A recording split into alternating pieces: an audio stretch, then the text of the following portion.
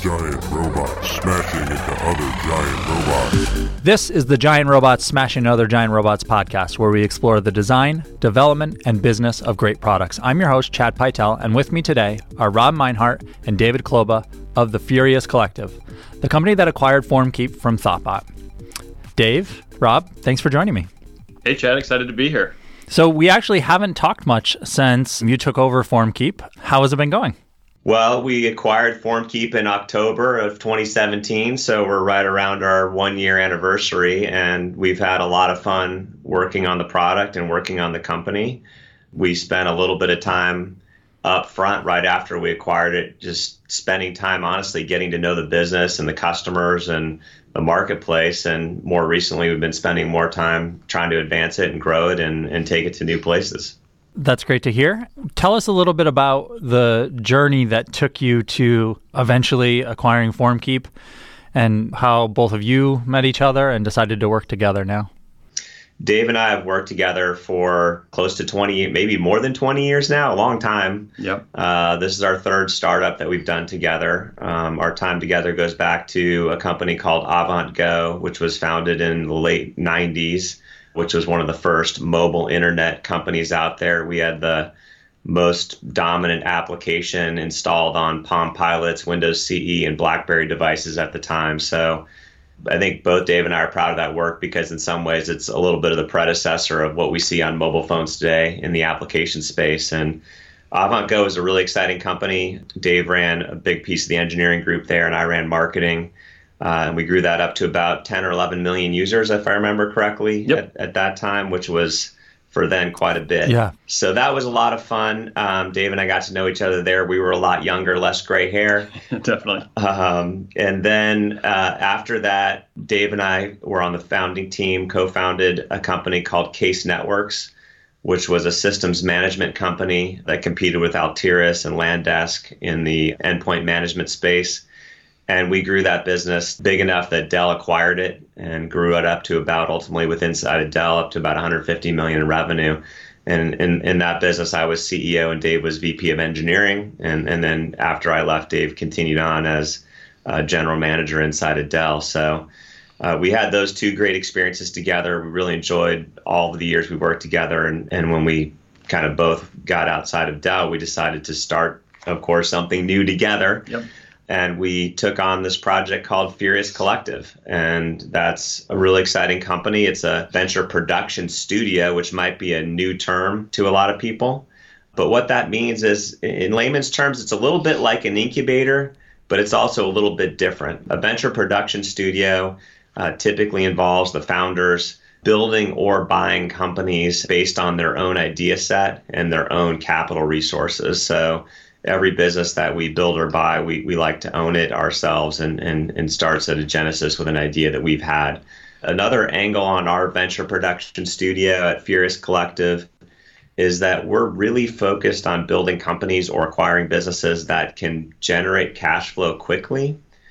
Dave and I have been beneficiaries of venture capital-backed companies over the years and have raised a lot of money and taken companies public and things like that you kind of see in the news. And for this time around, we decided, you know what, let's focus on controlling our own destiny a little bit better, using our own resources and controlling these companies a little bit better on our side. So it's a little bit of a new angle for us. Obviously, a lot of your listeners might be doing bootstrap companies where they don't have access to outside capital. And we're excited about that type of enterprise where we can build something that's profitable and self-sustaining over time. Yeah, so we had looked at a lot of different things. We made a giant list of stuff that we wanted to start ourselves. I think it was like 200, ideas, business ideas and stuff that we thought would be interesting. And at the same time, we were looking around for opportunities that already existed. And when FormKeep came across the table, I was intrigued with the kind of simplicity of it, like simple things built well type of thing. And we dug into it and we met you, Chad, and talked with the team and got excited about it. We like the fact that there's a large market. There's a lot of people who have this kind of need. And also we look for kind of what we call regenerative markets in the sense that like forms aren't going away, HTML's not going away. There's always going to be a need for this type of stuff. It was also interesting to us in that there's at this size of it, it's kind of a fragmented market. There's a lot of people that can put up this kind of solution, a lot of players in the space. There's no one dominant player. So we thought there was opportunity for us to get in, be successful, and then kind of grow it. So it hit all the high marks for something, and was also something that Rob and I could kind of grab and get hands-on, elbows in, if you will, on it. And it was good enough size that there was something for us to play with, but not so big that we were going to need a giant team of people to kind of run and manage it. Mm-hmm. And that giant team of people seemed like an important thing, or not having one seemed like an important thing, because it's just the two of you, right? That's right. Yeah. And do you foresee it staying that way for a while, or do you have plans there? So the model for Furious Collective is for us to build kind of autonomous little businesses inside of Furious. So in addition to FormKeep, we run another business called Teamsmith. We work with an individual, John Griffin, on that. And so he's the CEO of that business, and we work with him very closely on kind of the incept creation and sustaining mode of that business. But that's kind of the model we're going for, is like we'd like to get FormKeep to the point where it's a little bit larger, and then we'll bring on someone to actually own and run that. One of the challenges that we find, and others obviously find when they're doing Bootstrap, is like wearing so many hats. Like you've got so much stuff to do during a day, you can't do everything. And so Rob and I, we like to get in, work on something for about a year, and then hand that off to somebody to keep running, and then we'll go off and do the other stuff. Now, we're still involved with these businesses and kind of fractional time type of stuff, but we found that, we like to focus in on about a year on something, and then move on to the next thing. Are there any other shared services that you sort of leverage across the different products that you have? In terms of our employee count and kind of how we run things, we like to have a leader for each of our businesses. But we also really believe in the emergence. It's more than an emergence now of the gig economy and the ability to bring in incredibly talented people on a contract basis to work on different projects. So we have people working on FormKeep and also on Teamsmith who aren't necessarily part of the full-time team, but they're sort of part of our full-time bench of contractors that we'll use on different projects. We also believe that there is an opportunity, Chad, as you pointed out, to centralize certain functions in the back end. Some of those are pretty obvious, like finance, where we have a single finance person working on all of our businesses. We think as we get bigger, we have a goal of doing a new project each year. As that portfolio gets bigger, we might look at doing things like having a small centralized engineering team that can roll and put emphasis on a particular product for a period of time, then roll on to a totally different company. Similarly, on the marketing side, you could imagine, for example, a team that might specialize in content marketing who could work on one project, then work on another. I think that comes down to, when you get to a point that the contract bench that you're working is effectively full-time, that would probably be a smart time to start thinking about bringing some of those things back into a central office. So you mentioned when we were getting started that you sort of intentionally let things ride for a few months so that you could understand how things were working and everything. Yeah, definitely. I mean, we try to not, get the cart before the horse, if you will. Like there's this desire to get in and start changing stuff immediately. And we're intentionally trying to be more thoughtful about what we do. And so in this particular case, when we got the business and really got a chance to really dig into it, it became clear that the business was running fine, that the product was doing what it needed to do. There wasn't anything on fire that we had to immediately take care of. And mad props to you and the team for doing that. It was a really great handoff. I was super excited about the work and the team that you had to help with the transition. But we could see there wasn't anything that we had to do. And so that gave us some breathing room to take a step back and look at it. And it took us, honestly, it took us a little while to get our arms around the new tech and the new process and everything there. So we felt really comfortable that it was okay to do that versus trying to make a bunch of changes right out of the gate. Yeah, I think, David, you had never used Rails before. Is that right? That's correct. That's correct. Yeah. So how has that been?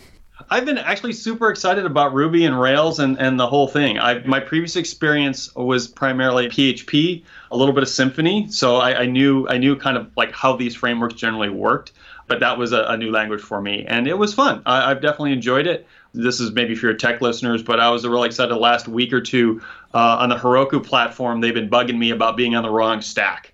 We're on a slightly older stack.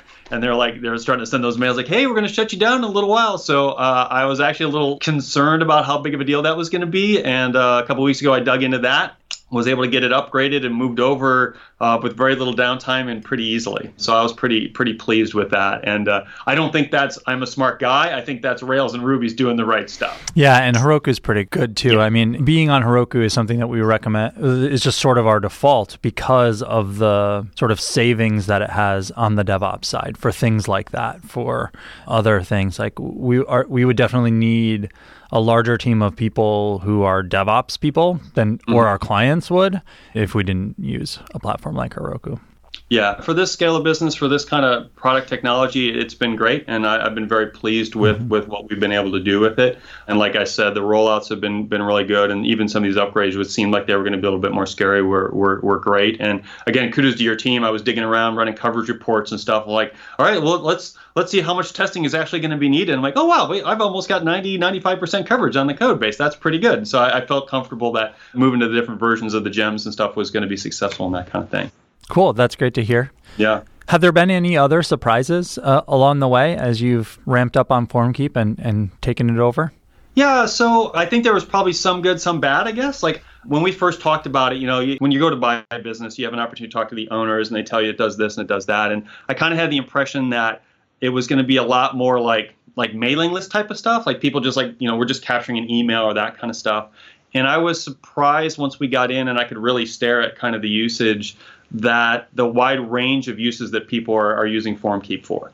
There's definitely people that are just doing mailing lists. There's definitely people that are doing kind of contact form type of stuff, like, hey, I've got a problem and I need some help. But I was surprised to find people were actually taking orders basically online. Like there's a couple customers who have fairly expansive forms that are capturing a ton of information and then feed that into their back-end systems to process orders. That was kind of surprising to me. I think the other one was volume. Like I kind of expected it to be, one a day, two, like a general contact form. You're not kind of expecting to see a ton of traffic, but we've got customers where we're getting hundreds of submissions a day because it's an active lead gen form. It's something on their main homepage. These are our top tier websites, and the amount of sustained traffic that I see coming in to FormKeep was pleasantly bigger than I thought. So that was surprising in a good way. On the negative side, the thing that was surprising to me was the amount of work that I had to do to deal with what I would call bad actors, people that are going to do bad things. And that might be spear phishing attacks and that kind of stuff. And so we built some new systems to help us mitigate those things. And it was interesting. Nobody will care about this really, but it was interesting that I will care. It's interesting to me, I guess. Like we had done a bunch of work, and I've suppressed a ton of stuff, and so I felt really good about that. And then I've got nephews that are starting college or in college, and so that week that they started college, like a bunch of spear phishing attacks, suddenly started coming in against various schools, and they would spin up a FormKeep account, start an attack like that same moment, but then the stuff that I built would catch them and shut them down. It was just an interesting spike that I thought was interesting. But it's been interesting just to see the amount of spam that's there and some of these other attacks and trying to find clever ways to kind of detect that and shut them down was been kind of interesting amount of time I've spent on that. Yeah, I think if you roll back the idea of doing an acquisition in the first place, FormKeep was the first acquisition that we've done as Furious Collective. Obviously, Dave and I have done acquisitions in the past, but as part of Furious, this was the first one. And I think when you're kind of doing your first thing like this, you kind of think about, well, gee, there could be some big surprises like, well, maybe Chad was scamming us and there are no customers or, right. Something really big or something really worrisome that could come out of it. I think that's the fear that everybody has doing an acquisition like this. And I'm really happy to report there were really no meaningful surprises on that front. We feel like, you guys did a really nice job of disclosing everything and giving us a fair view of what was going on in the business. So that's been great. We really appreciate that. Yeah. Cool. So I think you added reCAPTCHA support, which is part of stopping spam, right? Yeah.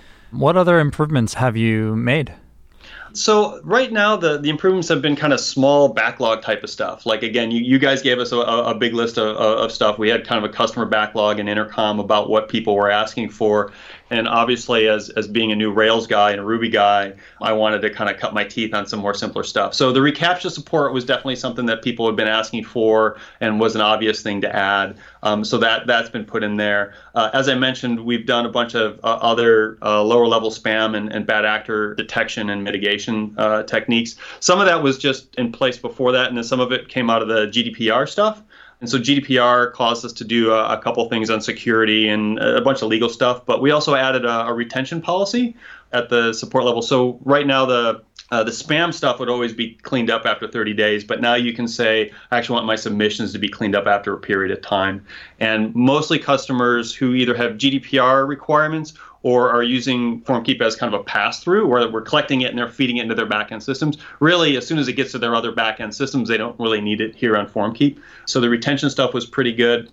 This is another maybe surprising. We actually had an interesting amount of traffic from non-English speaking countries.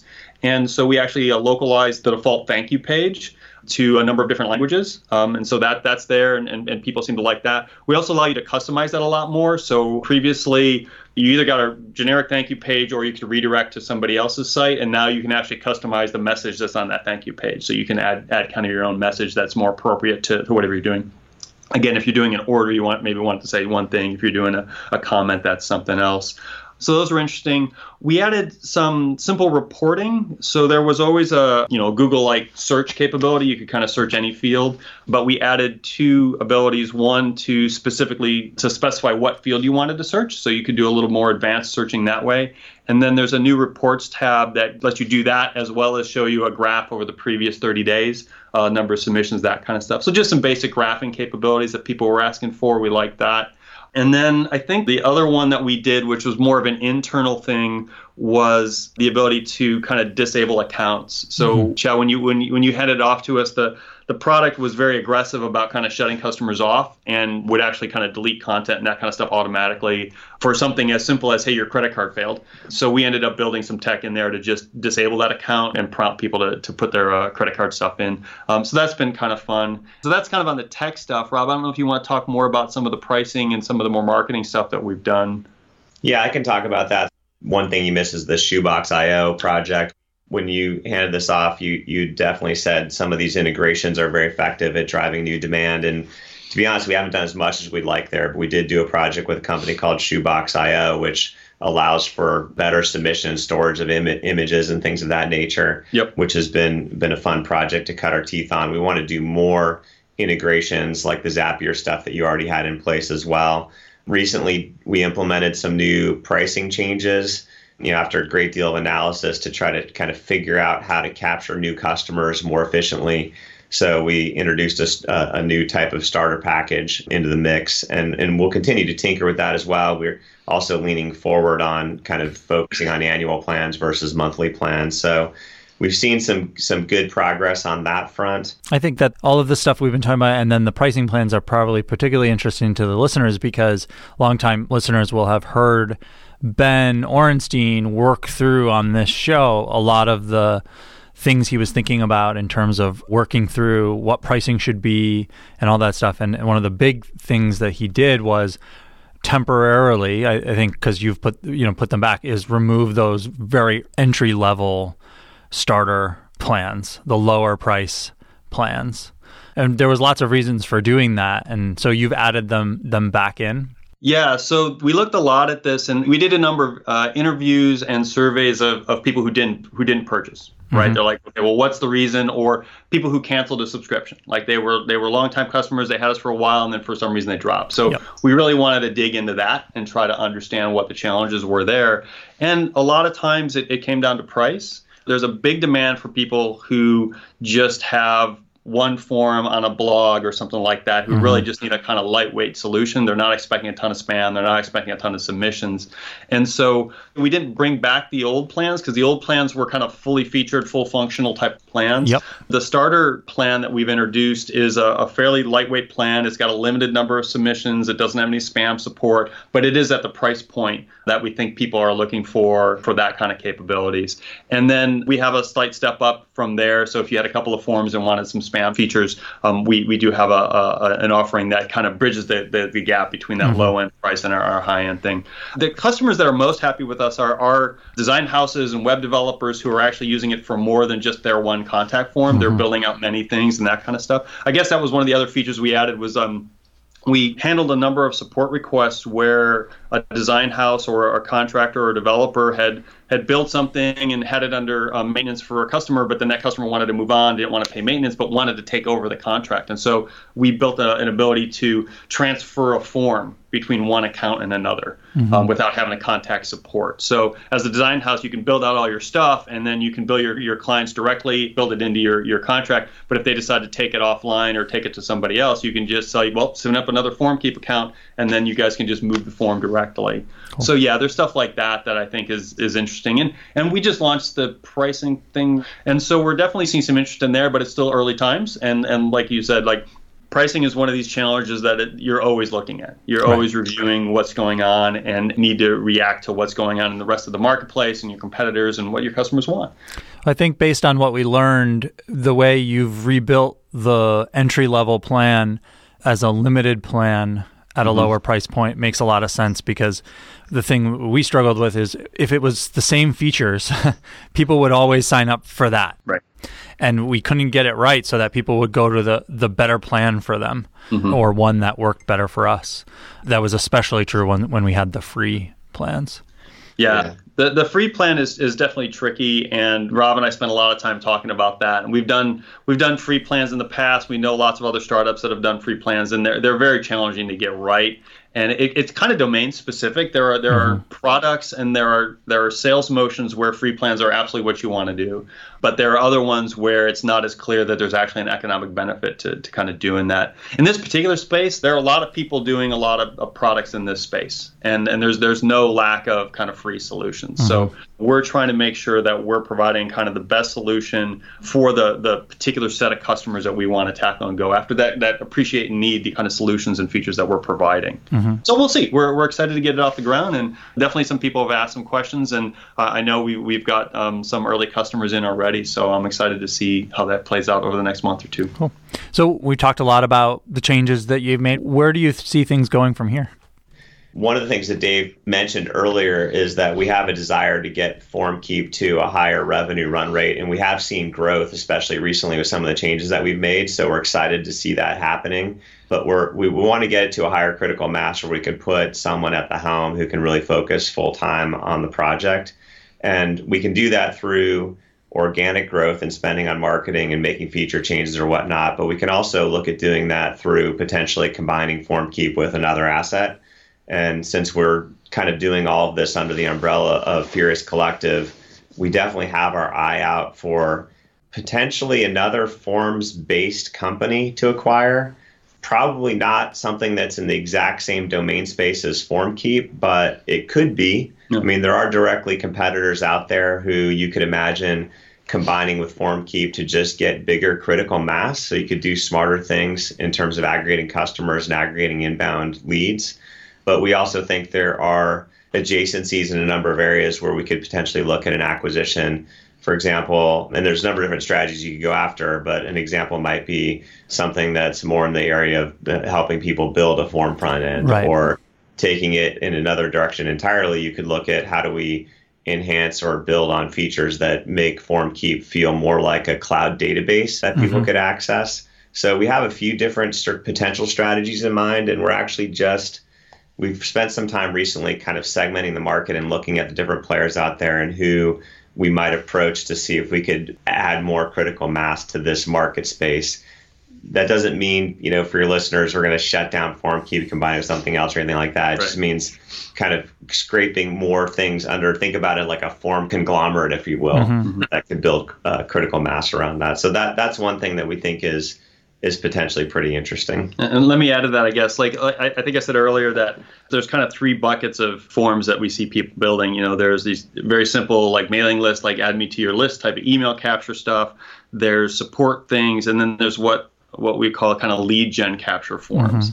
And it's interesting to think about each of those areas as a potential thing to go deeper on. So you think about mailing list management. right? Okay, well, in addition to just capturing it, what else can we do with that? Now, obviously, we can feed that over to existing systems, but maybe we can add some features that would allow you to just do some basic stuff there. Lead capture or lead gen stuff, being able to like build in some A/B testing or at least give you some additional stats, that kind of stuff. But there's a ton of features and functions there. We've been looking at, it seems like one of the most common things that people are doing are kind of taking these forms and then feeding them directly into kind of a Google Sheet type of database so they can then do other processing. So Zapier is great and they've got tons of integrations, but there are a number of different hoops you have to go through to do stuff. So we have been thinking about doing more direct integrations for specific things. So that'd be more like a one button, like push this button and just dump the data to my Google spreadsheet or push it directly to MailChimp or something like that, just to kind of reduce the amount of knobs that you have to turn to do things.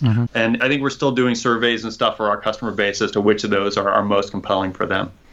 A lot of those make a lot of sense to me based on our history with the product and what we learned. So that's cool. Yeah. The one about the form builder makes a lot of sense. Obviously, it sounds like you're doing the research to figure out whether that would actually work or not and be compelling to people and would open up the market, but it makes a lot of sense to me. Yeah. That one's interesting. That one definitely gets us into the target zone of some bigger competitors. Like there are some large players in that space. And so we would want to make sure that we can add some value that people are going to find. I don't know if we can even at just doing a price differentiation there, it would be difficult just because of the number of players. Yeah. But still, back to the why we looked at FormKeep. It's a huge market. It's very fragmented. There's a lot of these players that are providing very specific things. And honestly, I'd love to hear more from your listeners and from our customer base about what gaps that they see in the market. Like, what are they missing? Gosh, I wish this would be easier or this would be simpler. Well, yes, I can get that done, but it's like 5 jumps and this one always breaks. Like if you could just have it all in one thing, what are those things? And so that's still something that, like we said, we still need to do some research on to make a decision. Yeah. We've learned a lot about how to run a business, even though Dave and I have both been part of one company went public, one that got acquired for a good outcome. This is a totally different kind of business. So we've learned a ton. And a lot of that's come from what I'll call a context shift. When you're a founder CEO of a venture-backed business that's got $30 million on the balance sheet, you think differently about marketing, right? You're basically driving marketing programs and sales programs to drive huge volumes for a particular product. And so you can narrowcast it around that. When you think about running something like FormKeep, where you're trying to run it on a cash flow basis, you start thinking differently about, okay, well, if I'm going to spend the money to drive a lead to the FormKeep website, that's money that's been spent. And if those don't convert, that's money lost directly. And you think about it in that context, we've been thinking, okay, well, if a significant fraction of our leads that we've acquired end up walking away, either due to price or it wasn't quite the feature set they were looking for, how do we make sure we trap those? So if you think about it, conglomerate seems almost nutty on like a small scale like this, but it's basically like a trap. How do you have enough variety of products so that when you drive someone who's looking for something HTML forms related, that we kind of have something in the area they were looking for? Right. Because it's really hard to bisect it down to just form backend.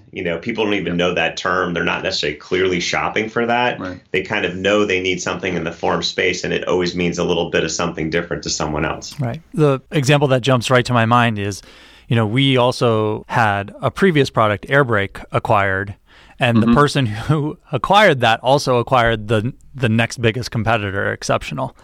So they were two very competing products owned by the same person, and together they were capturing a significant portion of the market. And so it might not be as extreme as that, but that was definitely something that worked well for them. And then they went on to sell that whole bundle to Rackspace. So I understand it worked pretty well. Yeah, definitely. So you mentioned research and surveys, and is there a particular strategy or way that you think about talking to customers? I don't know, Rob, that we have any super secret sauce on that. Like we've run a bunch of surveys for specific things, like why did you leave or that kind of stuff. I tend to lean into the support stuff. Like we had a customer who popped into support, said, hey, we're having some trouble with this, that, or the other thing. And I'm just not shy about saying, well, can we get on a call and let me understand that better? And they were one of the larger customers, and they were using the JSON API to pull some data out, and they were struggling with kind of getting that data out in a way that made sense. And so I had a 30-minute call with them about exactly what they were doing, what they needed, and was able to, I think within a day, implement a change to the JSON API that lets them say, give me the data for a particular data range. So suddenly they could say, I know I got all the data from yesterday, now just give me the data from today, whereas before they were having to process the whole thing. So I think that, just being open. I mean, some people get nervous about talking to their customers, and I would say don't be. Like, your customers generally love you, and they're giving you money, and they want the product to do what they want it to do. And like, if you can get on a call with them and get a better appreciation of what they're doing, I always learn something amazing out of that. We've done some other stuff at scale where we were trying to kind of, Rob, I think you ran more of a survey of like, do you use it like this? I forget exactly how you did that, but there was definitely some other stuff we've done where it's more broader, where you're trying to just collate a bunch of information and get responses. Yeah, it's interesting. I mean, Chad, probably a lot of your listeners might listen to different podcasts about entrepreneurship and whatnot. And I think there's always that common theme of don't be afraid to talk to your customers. And I think that's been a hallmark of how Dave and I have run our businesses over the years. I mean, just being very not only customer centric, but not being afraid to pick up the phone or go visit a customer or talk to a customer in some way. That might be a survey or something else. I would say that with FormKeep, it's been interesting because this is probably the lowest price point product Dave and I have worked on. Case products that we sold on the systems management side were about $30,000 average sale price. And AvantGo, even though we had a consumer product, most of our revenue came from an enterprise product that was in that $20,000 to $30,000 price point range. So those customers tend to be more willing to have you come on a site visit or spend a half a day or something like that. Yeah. These customers, it's a small transaction to them. If they didn't like your product, they move on, they find something else. They're not really as personally vested in FormKeep as something like Case. So that's been a little different. We've run some surveys that, for example, automatically trigger when somebody unsubscribes or doesn't convert and these sorts of things. And we generally see a lot lower kind of uptake on responding to those types of surveys. And so even though I would say we do lean hard on trying to talk to customers when we can, and Dave's right, we've jumped on a number of calls and learned a lot of stuff, I would say that we've had to lean harder on discerning insights from the data that we have. And thankfully, between the back-end systems that we have and tools like Barometrics and Intercom and whatnot, we have ways to look at data. And then, of course, we can look at kind of the competitive landscape as well to see kind of what's going on there. So I would say it's there's a little bit of a blind spot more than I'd like to see in terms of the volume and quality of customer interaction that I'm used to. But I think that's, as I say, more of a price point consideration. Well, you could solve your growth question by increasing the price of FormKeep to $30,000. Well, we hadn't thought about that, but that's an interesting idea. You only need one customer, and you'll be all set. Well, it's funny you bring it up. I used to be on the board of a company, I won't name them, but they had grown organically for about 17 years, and they had a fairly small number of customers, but their main strategy for growth was each year that it was a recurring model, they would raise the price. And so they couldn't add that many customers, but they got up to, I want to say it was got up to $10,000 a seat. Oh, wow. And it kept going up there. And then as their product got more mature and whatnot, we made some pivots and actually introduced some lower priced products. And now they're a public company. So things actually took off once they sort of figured out how to sell more versus raise price. But it's just interesting to see how people address the problem. I'll add one more thing to that, I guess, on the price thing, which is it's kind of a joke, but it kind of isn't a joke, that we do occasionally get customers that come in that are asking about capturing more sensitive information. Sometimes it's dentist office or something like that, where it's kind of HIPAA compliance type of thing. And they're asking if we have those kind of capabilities. And we don't right now. And I looked into what it would take to move to one of those type of platforms. And it's fairly expensive. Right. And none of these people, to Rob's point, were at a point where they were willing to engage with us in a very deep way about I might be willing to spend upwards of $1,000 to kind of make something like that happen. So there's a play there. And if you definitely look at some of the larger form providers, they definitely have payments and these other things, these higher end systems. So there might be a play there, but to find those particular customers with those specific needs is definitely a challenge. Well, the other thing too, Chad, maybe this is a little tongue in cheek joke as well, and someone can explain this to me. Recently, if you search on Amazon for dental floss and then search high to low price. There's a dental floss. You can buy the same dental floss for 50 cents or $500. And I'm assuming there must be people somewhere in the world who just always look for the highest price version of everything and click OK. Right. I guess so. I don't know. So maybe we should offer a $500 we should offer just one. or a $5,000 a month forms package. Sure. We'll Ultra Gold Platinum. We'll theme the UI gold. It'll be great. Yeah. One of the nice things about FormKeep, because the sensitive information came up previously, also just having an SLA came up previously. And because each form endpoint is specific to that customer, to that form, it's easily sharded essentially. Because you could say, well, this form endpoint, we have an SLA for, it is sensitive. It's on a different architecture. Yeah, no, definitely. I was thinking about, in my wild dreams, like, hey, we're going to do this starter pack. We're going to start getting a ton more customers. I'm going to have to figure out a way to shard people that are perhaps on a lower end plan from these other guys that are paying kind of the more premium stuff. And maybe there'd be value in that. I've done this previously at another company, but like the other thing you're asking about, kind of my excitement with the tech. And one of the other things I did last month was I was playing around with the mainline code path. Like, form comes in, form gets saved. Like, what does that look like? And this is for your developer guys. You guys know, like, you're building stuff and you add a little feature here and you add a little feature there and you want to do this and suddenly your main code line path is making like 16 calls to the database and is like looking up all this garbage. And like at the end of the day, you're just trying to save the form. So I stared really hard at that, thinking about performance and thinking about some of the load that we might hit. And I was thinking about, well, maybe I need to shard this or build another database or whatever. And then I just said, well, let me play with the code path. And I actually doubled the performance of just the mainline, like saving a form type of thing by removing some stuff and doing some caching and just kind of the hygiene stuff that you do by actually looking at what's going on. Oh, I don't need to do that. I definitely don't need to do that twice. And so I was really pleased that, like, again, Rails let me refactor that pretty simply and get the performance up higher. So now I'm like, all right, even if we triple, like I'll be able to handle that load. It's not a big deal. And that also came about because we were, this is a small diversion, but for the Teamsmith project, we actually used FormKeep to store some JSON data. So we used this other service and it was emitting a bunch of events that were happening and I needed to capture those and report on them. So I'll just dump them into FormKeep. But what that meant was like every morning at like 8 o'clock, like 50,000 events would like come pouring into the system. And we're using a big service for that. And they're like, well, yeah, we got a lot of servers. So they would just like hammer us. So I had this really good load test where I was like, oh, in real time, I'm seeing spikes. And once I rolled out this performance change, we were handling huge amounts of volume and like no spiking on the database or on the server. So I was very pleased with that. Anyway. So it sounds like things overall have, especially in terms of the transition and all that stuff, have gone well. What are some of the things that founders might do if they're thinking about selling their business or getting to the stage where something like this might happen? What are some things founders should do to like make that go better? We've actually looked at and made offers on a lot of different companies, and we've kind of seen the gamut on that front. I think if there are founders who have small or mid-sized businesses and they're seeking to find a new owner, I think that there's probably a triage that I would do if I was doing this myself. And the way I would personally triage that is to first, again, pick up the phone and talk to the most likely strategic buyers. Somebody who, for example, if you have a company in the form space, you might want to call a Wufoo or somebody like that and try to make direct contact with someone who's got deeper pockets in the space who might want to do some bigger play aggregation. You may not find that to be the case, and that's okay, but I think those are easy calls to make that might save you a commission on a sale.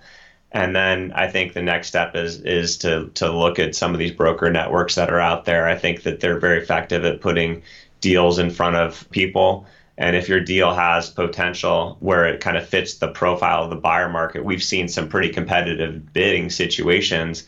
Chad, I think with your deal in particular, we bid against at least one other party that we know of, and that drove the price up. And Dave and I made an offer on a separate business about 6 months ago where the price went pretty high pretty quickly in a bidding situation. I think that's pretty hard to create if you're penny wise and pound foolish and don't enlist a broker. So I think that makes sense. And then, of course, obviously just understanding and being credible in your data. Dave and I don't do really super hard diligence because we're obviously not dealing with big enough deals to warrant a team of 5 people digging through everything. That being said, it is pretty easy to tell if somebody's books are sort of solid. And we've seen deals where they just didn't feel credible because the bookkeeping and the hygiene on the back end really wasn't there. And I think that drives value down versus in your situation, you guys had a very clean shop to look at. To be honest, I think that was one of the mistakes that we made. Not that we had good books, but that we were spending time on FormKeep just to spend time on it. And we were putting that on the books. So when you started looking at it, it was like, we were spending X number of hours and we had an internal rate and we were putting that on the books of FormKeep. When in reality, that wasn't necessary to actually run the product. It was just time we were spending because it was downtime between clients or that kind of thing. So FormKeep could actually be more profitable than our book showed it being. Yeah, and we've been able to drive more profit in the business than when we originally acquired it through a number of different activities. I think there's clearly a best practice out there because I think Dave and I always chuckle a little bit when we see the financials of a lot of these companies, and we've seen quite a few deals in the last year.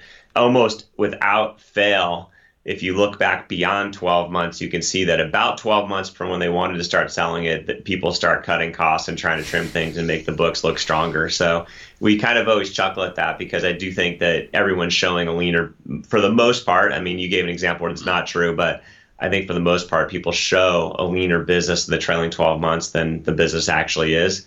Because even in our world, even though I say we eked more profit out of it, Dave and I are spending time on it and we're not putting our billing rate against it. So, is it really profitable at that level? Maybe not, because our billing rates are probably pretty high if we were charging consulting dollars. How much do things like code quality and that kind of thing factor into your decision-making process? So the challenge is that code quality is really hard to measure prior to the transaction. Like, it's very unusual unless you're doing a bigger transaction where you're actually going to get a really deep view at the stuff. It's hard. I would say it's kind of a middling question. I end up looking more at the questions I can ask that I get good answers to are what are the stacks? Like, what is it done, right? Like, oh, it's Perl and it's still Perl, you say. Interesting. Okay, right. Or, oh, it's Rails and it's a current version of Rails and this kind of stuff. It's on Heroku, it's on this. There was one company that we looked at where it was a PHP shop and a backend shop, and I couldn't see the code, but you can ask some questions like, well, tell me about your rollout process. Like, how do you roll out code changes? And he's like, oh, I just push the files. And then how do you manage like database changes? Oh, well, I just hand roll those changes, and I'll ask questions about their process, and that gives me a sense as to like, okay, yeah, you're doing it by hand. It's a one guy shop. I totally get it, and that's fair. But that gives me an appreciation for what it is versus, oh, we've got a deploy script and it does this, right? Or we're using the standard migration scripts to do X, Y, or Z. That's more tonal than anything else. But building on that, I guess, we definitely kind of try to classify a deal as to kind of a very technical term here, how hairy the deal is, right? Does it have any fuzz on it? And sometimes that's technical. Like we talked to a couple businesses where like, yeah, we're selling this piece of the business, but we're keeping this other piece. And it's like, okay, well, how is the tech part? Oh, well, they're very intermingled. But you're going to have access to this but not access to other stuff. And that's hairy. That scares you, right? So having a clean separation, a clean handoff, you'll talk to people, especially founders of entrepreneur type guys, they might have 3 or 4 different businesses. And you start talking to them like, well, yeah, it's all on kind of one instance of Heroku, or it's all in one GitHub repo. It's all in one. So how are you going to pull that apart? Yeah, I'm not really sure. Okay, that's hairy, right? Not that it can't be done, not that it's not solvable, but it does add some concern to the deal when we start thinking about it. And where it gets to a point where we're looking at, when we talk about expense, we're like, well, it's expensive to buy dollar-wise, but it could be expensive to unwind and unwrap. And so the easier it is to say like, oh, we're just going to hand you this account, or we're just going to hand you this code base, and it's all separate and all ready to go. That's more helpful to us. So this year we sold both FormKeep and Hound. And one of the things that we learned from that process that I'll add is we've started setting up separate credit cards and everything, like just making sure that it's as simple as possible that nothing is coupled, even credit card processing and all that stuff on each of our individual products that we have, just to make it even easier to transfer. Because you never know what will happen. Even if you don't plan on selling it, it's still just good to have it clean in retrospect and have things completely separate. Yeah, and again, just to be clear with everybody, like it's best practice and it's best effort as well. Like, Chad, I'm pretty sure like even 6 months ago, I had to work with your accounting person because there was some bill that was still like, there was some logging thing that was still being charged to you guys that hadn't gotten transferred over. So you're going to do your best at it, and you just want most of it to happen, and just know that there's some cleanup. Yeah, I mean, one thing I'd add too around the original question around kind of driving the most value for your business, if you're an entrepreneur out there and you have something you want to sell. Dave and I, we've run companies, we've been in venture capital, we've done acquisitions, we've now done this. And I think it's kind of like you got to be great at something. And I think there's 3 vectors for that. You either got to be growing fast, generating a lot of cash, or you have to have a lot of strategic value for somebody. And so if you think about which one of those you're likely to fulfill on, I think it's smarter to drive one of those vectors hard than to kind of be middling in all of them. For example, if you have kind of a mediocre growth business, you're not generating much cash, you have a lot of churn, you're probably going to be selling your business at like 0.5 to 1 times revenue versus if you can tell a high growth story or a high profit story, you could be anywhere in the 3 to 10 times, in extreme numbers, you could be at 20, 50 times revenue. But if you can really show something appealing to the buyer that's sort of an outlier relative to other things they're seeing, I think that's what drives a lot of value for people. And for these subscale software businesses, and I'll define subscale as something that's under a couple million in revenue, I think there's a ton of relatively more financial buyers out there who are just wanting to own businesses. And so that profit vector is an important way to make your asset liquid. Right. Otherwise, it's a very illiquid asset that you can't trade on and generate cash from. But if you have that cash profitability, like someone who's not even really doesn't even care that much about the business you're in might be a prospective buyer. I'll add one other thing to it, which is kind of a high level comment to your original question, which is that the thing that gets Rob and I frustrated is when we go spend a bunch of time talking with somebody who expressed an interest in selling, and then when brass tacks come down and like offers on the table, they don't actually want to sell.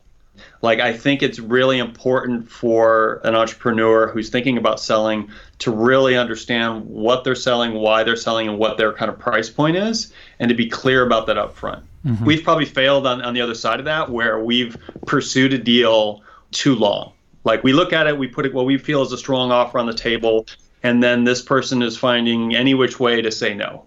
Right. And it's clear to us that they don't really want to sell. They think they want to sell, but there's like emotional attachment. There's an emotional attachment in there that people really have challenged. So what we like about the broker stuff is they've already, like, once you're at a broker, you're already like pulled the trigger on it. But we meet a lot of people and talk to a lot of folks who aren't sure. And we've even gone as far as leading with price, like in the first meeting saying, here's what we would pay. Right. We haven't even done our homework yet, but here's what we would pay theoretically. Do you want to continue discussion? And unfortunately, we found even in those situations, people said, oh, yeah, that seems attractive. And then you go through all this process and it's like, oh, now they don't really want to sell at that price. So So you want to think a little bit about the other, as an entrepreneur, you want to think about the other side as well. They've got limited time, and we're happy, and other people are happy to spend time talking with you, but also realize that at the end of the day, they're trying to close a deal. So that's just kind of a high level thing that we've run into as we're talking with entrepreneurs about their different businesses. Yeah. Well, Furious Collective, you said you're going to do 1 a year. Yep. You've done 2 over the time. Yep. So you're probably looking for your next thing. You said that there's opportunities to get something that works well with FormKeep as well. So, if people have something in mind or want to talk to you more about that, how best can they get in touch with you? We'd love for people to reach out to us and have discussions. Are we okay giving our private emails on the air here? I think we are. Right. Yeah. You could send an email to rob@furiouscollective.com, and we'll always respond to you. And we're excited to see new opportunities. We see several a week, honestly, things coming through, and we always try to respond and give good, tangible feedback pretty quickly. Definitely. Is there anything else that listeners might get in touch with if they're interested? Maybe feedback on FormKeep itself? Yeah, if they've got FormKeep stuff, I definitely want to hear about them. You can reach me at dave@furiouscollective.com. And we are putting our roadmap together for 2019 right now. And I definitely would love to hear where they'd like to see FormKeep go or what it's missing. Even if it's something really small, I love those little projects as well. We're doing rollouts pretty much every week at this point. Well, thanks again for coming on the show. I know that it should be interesting to a lot of listeners because they followed along in the development and growth of FormKeep originally. Great. Yeah, Chad, this has been good. We've been really excited to be on with you. Thank you so much. Yeah, and I wish you all the best. Who knows, maybe ThoughtBot will create something again in the future, and then Furious Collective will get it again. Look forward to it. We looked at Hound a little bit. We almost took a run at Hound, but yeah, definitely. We probably would have. We had a little more time on our hands at that point in time. Yeah. But yeah, if you have something else, send it our way, Chad. Okay. Thanks for listening. You can subscribe to the show and find notes for this episode at giantrobots.fm. If you have questions or comments, email us at hosts@giantrobots.fm, and you can find me on Twitter at cpytel. This podcast is brought to you by Thoughtbot and produced and edited by Tom Obarski. Thanks for listening, and see you next time.